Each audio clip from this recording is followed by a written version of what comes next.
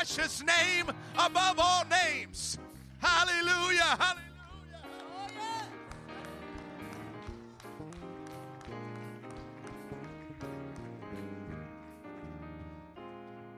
So good to see you in the house of the Lord. What a wonderful Spirit of the Lord has met us here on this Sunday morning.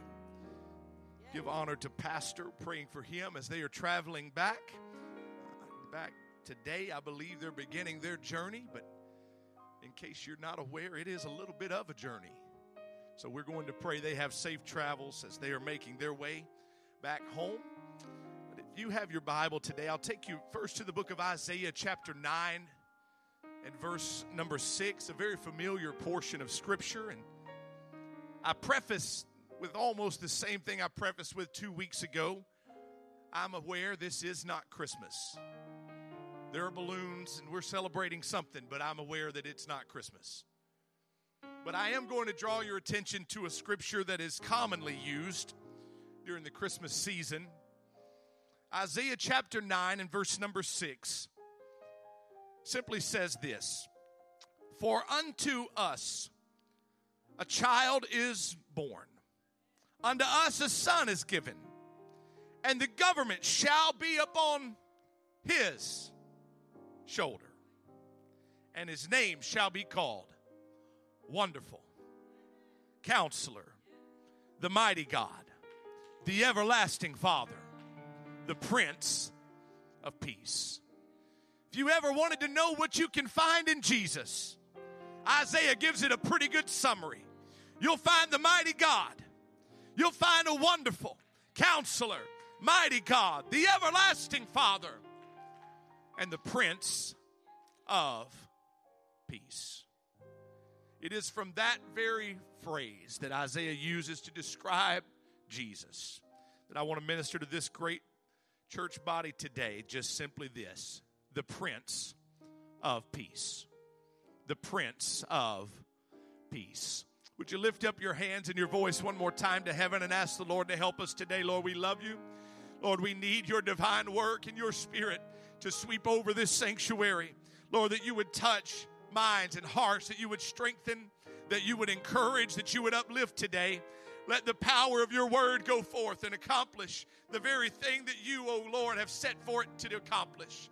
Let the power of the Holy Ghost do a mighty work in this room. We ask it in the wonderful name of Jesus. Amen. Why don't you clap your hands to the Lord? Turn to your neighbor and let them know how glad you are to see them today. Peace is something that our world has become increasingly unfamiliar with. In fact, in studying this, I did run across, because it's hard to study and not run across a Peanuts cartoon every now and then when you study the way I do.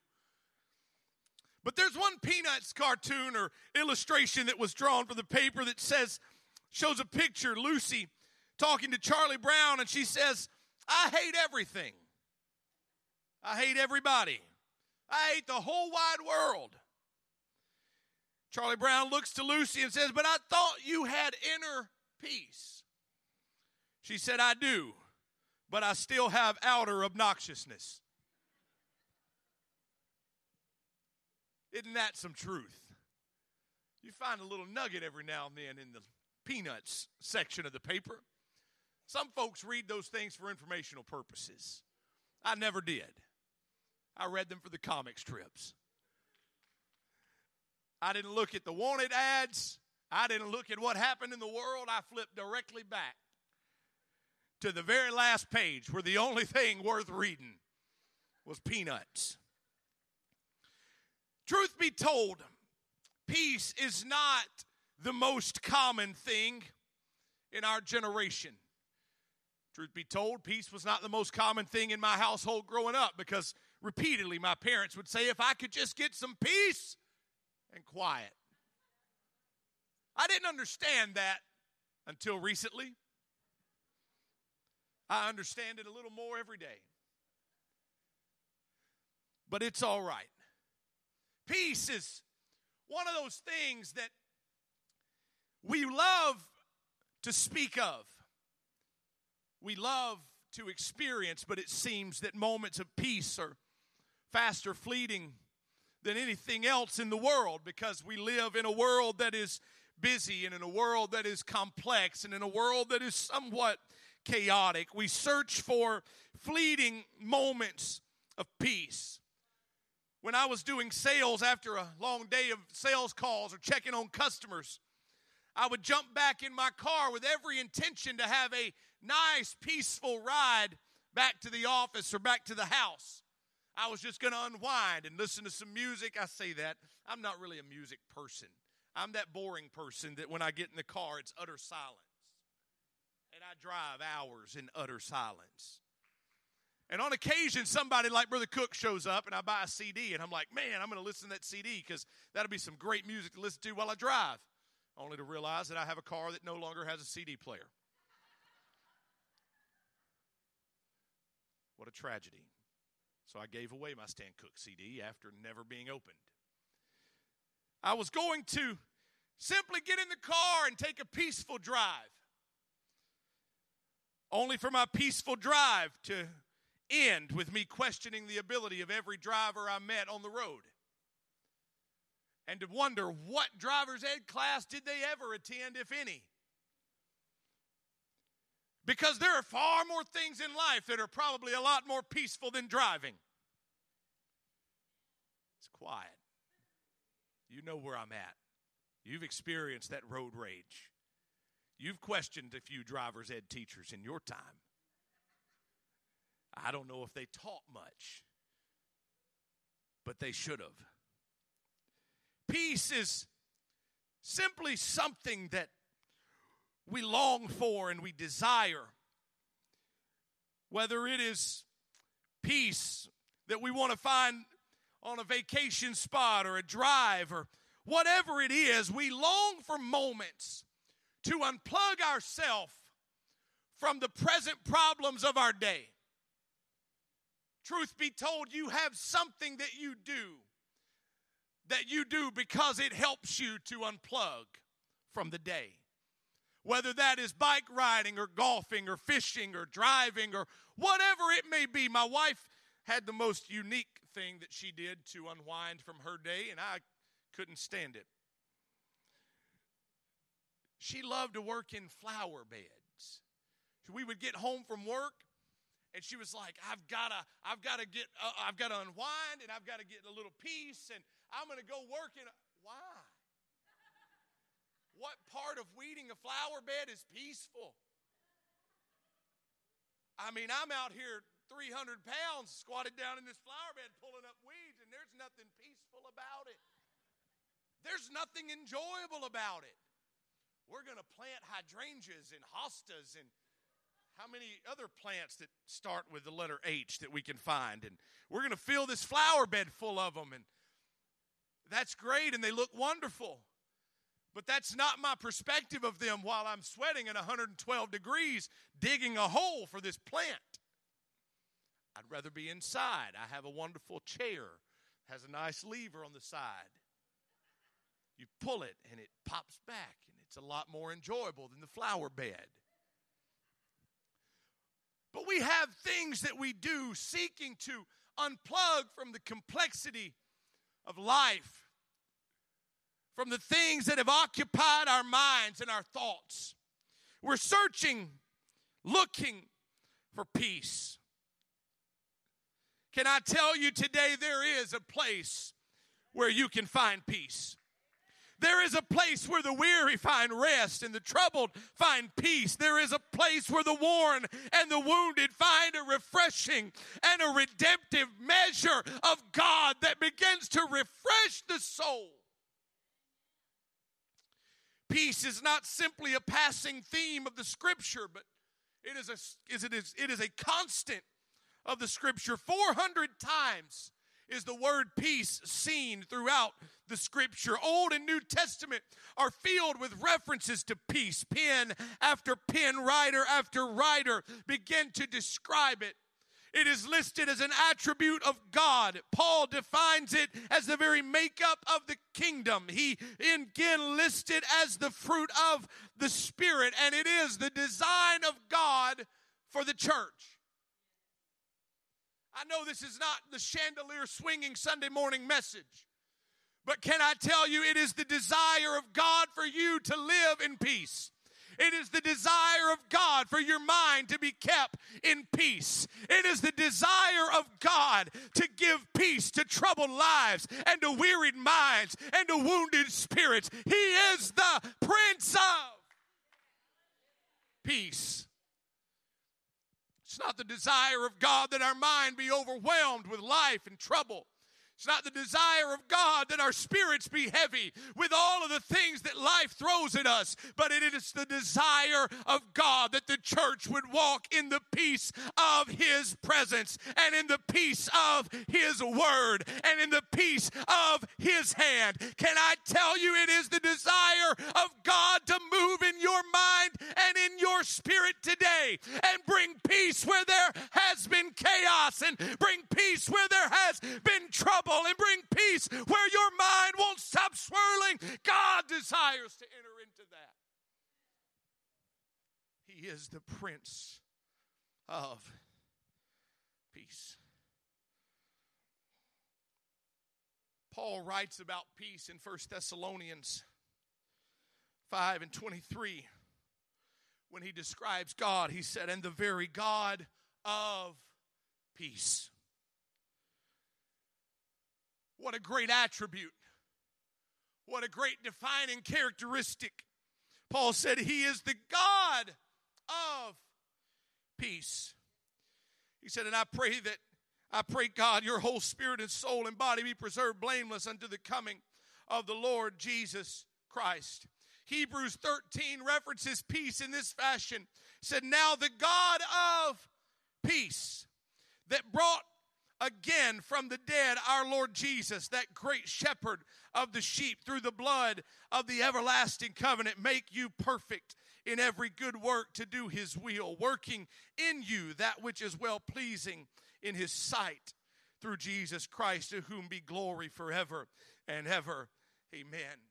When these writers describe the character and the nature of God, they echo what the pen of Isaiah says in Isaiah 9:6. They are echoing that He is the Prince of Peace. He is the God of peace. It is peaceful in His presence. And if you want to find peace, you can find it in His presence. You can find it in this place today. You can find it in the altar. You can find it in the prayer room. You can find it in the Word. But can I tell you, it is the desire of God for peace to reign in your mind. We are simply to be honest this morning. Our minds are very seldom full of peace. Our minds are often full of worry. Our minds are often consumed with the troubles of the day. Trying to fix this, trying to solve that, trying to decipher this, trying to just work through that.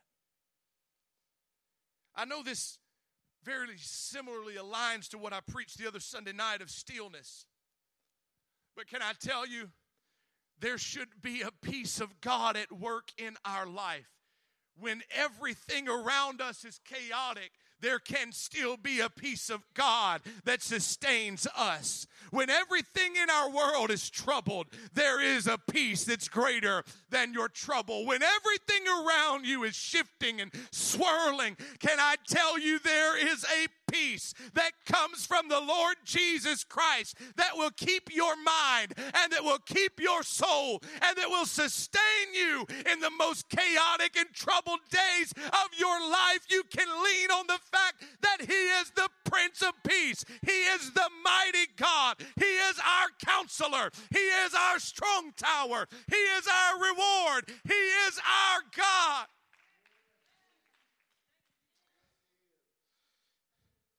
Peace is seen in the character of God. It's listed again by the pen of Paul as he defines what the kingdom is in Romans 14:17. He said, for the kingdom of God is not meat and drink, but righteousness, peace, and joy in the Holy Ghost. You won't find it in the world. You won't find it in any external situations. peace is a fleeting moment and a fleeting fad. But in the kingdom of God, it is the nature of our King, and it is the very makeup of this kingdom. This is a place where peace should abide. Paul says it is righteousness, peace, and joy. Paul, in this simple statement, gives insight into a place where peace can be found. In just simply defining the kingdom, 3 words, not profound, doesn't seem very complex. Paul said, if I'm going to define the kingdom, it's righteousness, peace, and joy. He said, but it's not righteousness, peace, and joy based in anything external. He said, it is in the Holy Ghost. Just this simple statement, Paul tells us where you can find peace and where you can find joy and where righteousness is birthed in the life of a man. You're going to be made righteous by the work of the Holy Ghost. I can't be made righteous by my own efforts, by my own ideas, or by my own ability. But the Holy Ghost can make a righteous man. The Holy Ghost leads and guides into all truth, unto all things, and brings us into righteousness. It's a life that is yielded and given to the Spirit that produces righteousness. But Paul said even more. He said you can find some other things there as well. Righteousness, peace, and joy in the Holy Ghost. If you've walked into this place on a Sunday morning looking for a place to find peace, you can find it in the Holy Ghost. If you've walked into this house on a Sunday morning looking for a place to find joy, you can find it in the Holy Ghost. You can find it in His presence. You can find it when you lift up your hands and you lift up your voice and you begin to surrender yourself to God. Can I tell you, all of the troubles of the day may not fade away forever, but they will become a fleeting thought for a moment as God refreshes and sustains your soul. I would love to preach to you that in the presence of the Lord, you're going to find peace. And when you walk out, everything in the world is going to be peaceful. But that's not the facts. The facts are that you're going to walk back into some things that are chaotic, back into some things that are troubled. But you don't have to be troubled. You don't have to be worried. You don't have to be fearful. Because you can put your confidence in one who is not shaken by your situation. You can put your confidence in one who is not moved by your problems and is not overcome by the things that are happening in your world. You can put your confidence in one who is ever abounding, who is forever settled. You can put your confidence in the one who remains the same yesterday, today, and forever. Paul says it's righteousness, peace, and joy in the Holy Ghost. This truth is echoed not only by the pen of Paul, but many join their voices in unison that there is a place of peace in Him. Acts 10:36 says this, the word which God sent unto the children of Israel, preaching peace by Jesus. He is Lord of all. I love how they just threw that in there. I love that. Preaching peace by Jesus. How does peace come? There it is, by Jesus. And then the pen of the writer just throws in, oh, by the way, He's the Lord of all. He's the Lord of all. He's the Lord of all. All the things going on in your world, all the things going on in your family, all the things going on in your life, all the things that are pacing through your mind. Let me remind you on a Sunday morning, He is the Lord of all. He's the Lord of all.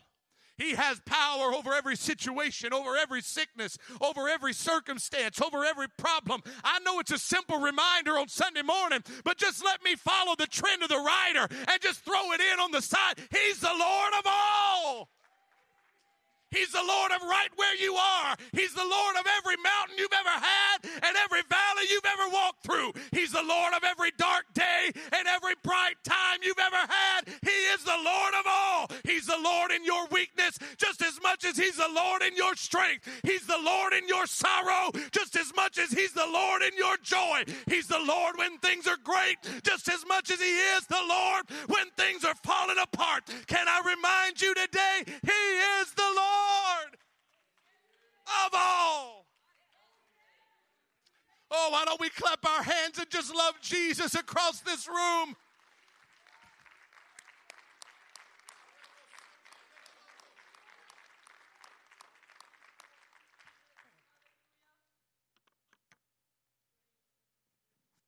He's the Lord of all. Nothing's outside of his control. There's nothing outside of his purview. There's nothing that gets him or takes him by surprise. He's the Lord of all. God, I don't know why I feel it so strong in my spirit, but there's somebody in this room. You need to grab a hold. He's the Lord of all. There's nothing happening in your world right now that he is not the Lord over. There's nothing happening in your family right now that he's not the Lord over. There's nothing happening in the lives of your children right now that he's not the Lord over. I wish somebody would lift up their hands right now and just rest in the confidence that he's the Lord over right where you are. He's the Lord over that season. He's the Lord over that moment. He's the Lord over that trouble. He's the Lord in the midst of that sorrow. He's the Lord, and he'll not forsake you. Come on, let's just magnify the Lord. Oh, what a sweet spirit of the Lord is in this room right now. He's the Lord of all. He's the Lord of all.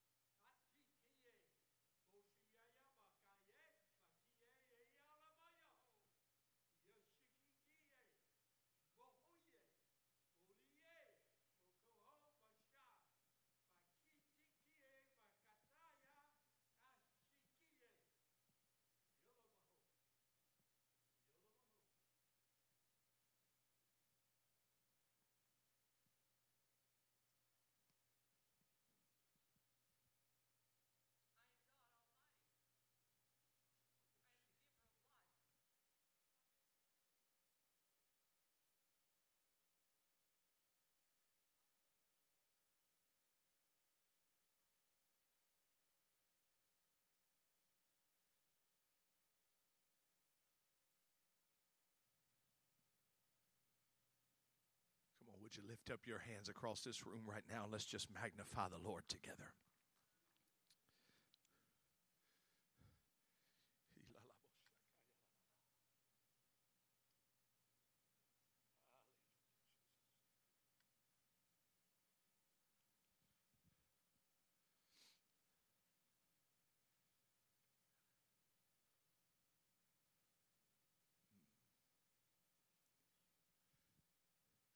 Whatever you walked into this place with need of, he is able. He's the giver of life. You heard, the giver of life. I feel one question that is pressed so deep into my spirit this morning. It's simply where the scripture says, is there anything too hard? I relay that to this congregation this morning. Is there anything too hard for God? Is there any storm that he can't speak peace to? Is there any trouble he can't deliver out of? Is there anything in your life that he is not able to speak life to? I know those are rhetorical questions because we know the answer. His arm's not short that he cannot save. His ear's not heavy that he can't hear. I just believe the Lord wants to renew minds today in peace. Where the adversary would seek to fill our minds with worry and chaos and troubles. Because the truth of the matter is that as long as our eyes are fixed on the storms, we'll find ourselves forgetting who's in the boat. As long as our life is consumed by the things that are whirling outside, it becomes easy to negate there is a peace that we have on the inside. A peace that's greater than storms, a peace that's greater than trouble, a peace that's greater than trial. So I invite you this morning, if you're able to join around this front, would you join us? And would you just let the peace of the Lord flood over you? Would you let the strength of his hand lift you up? Could we just come today and put our confidence in the fact that he is the Prince of Peace? That he loves you and he desires to work for you today. Regardless of the heavy things that you walked into this building with, you can come to him and his yoke is easy and his burden is light.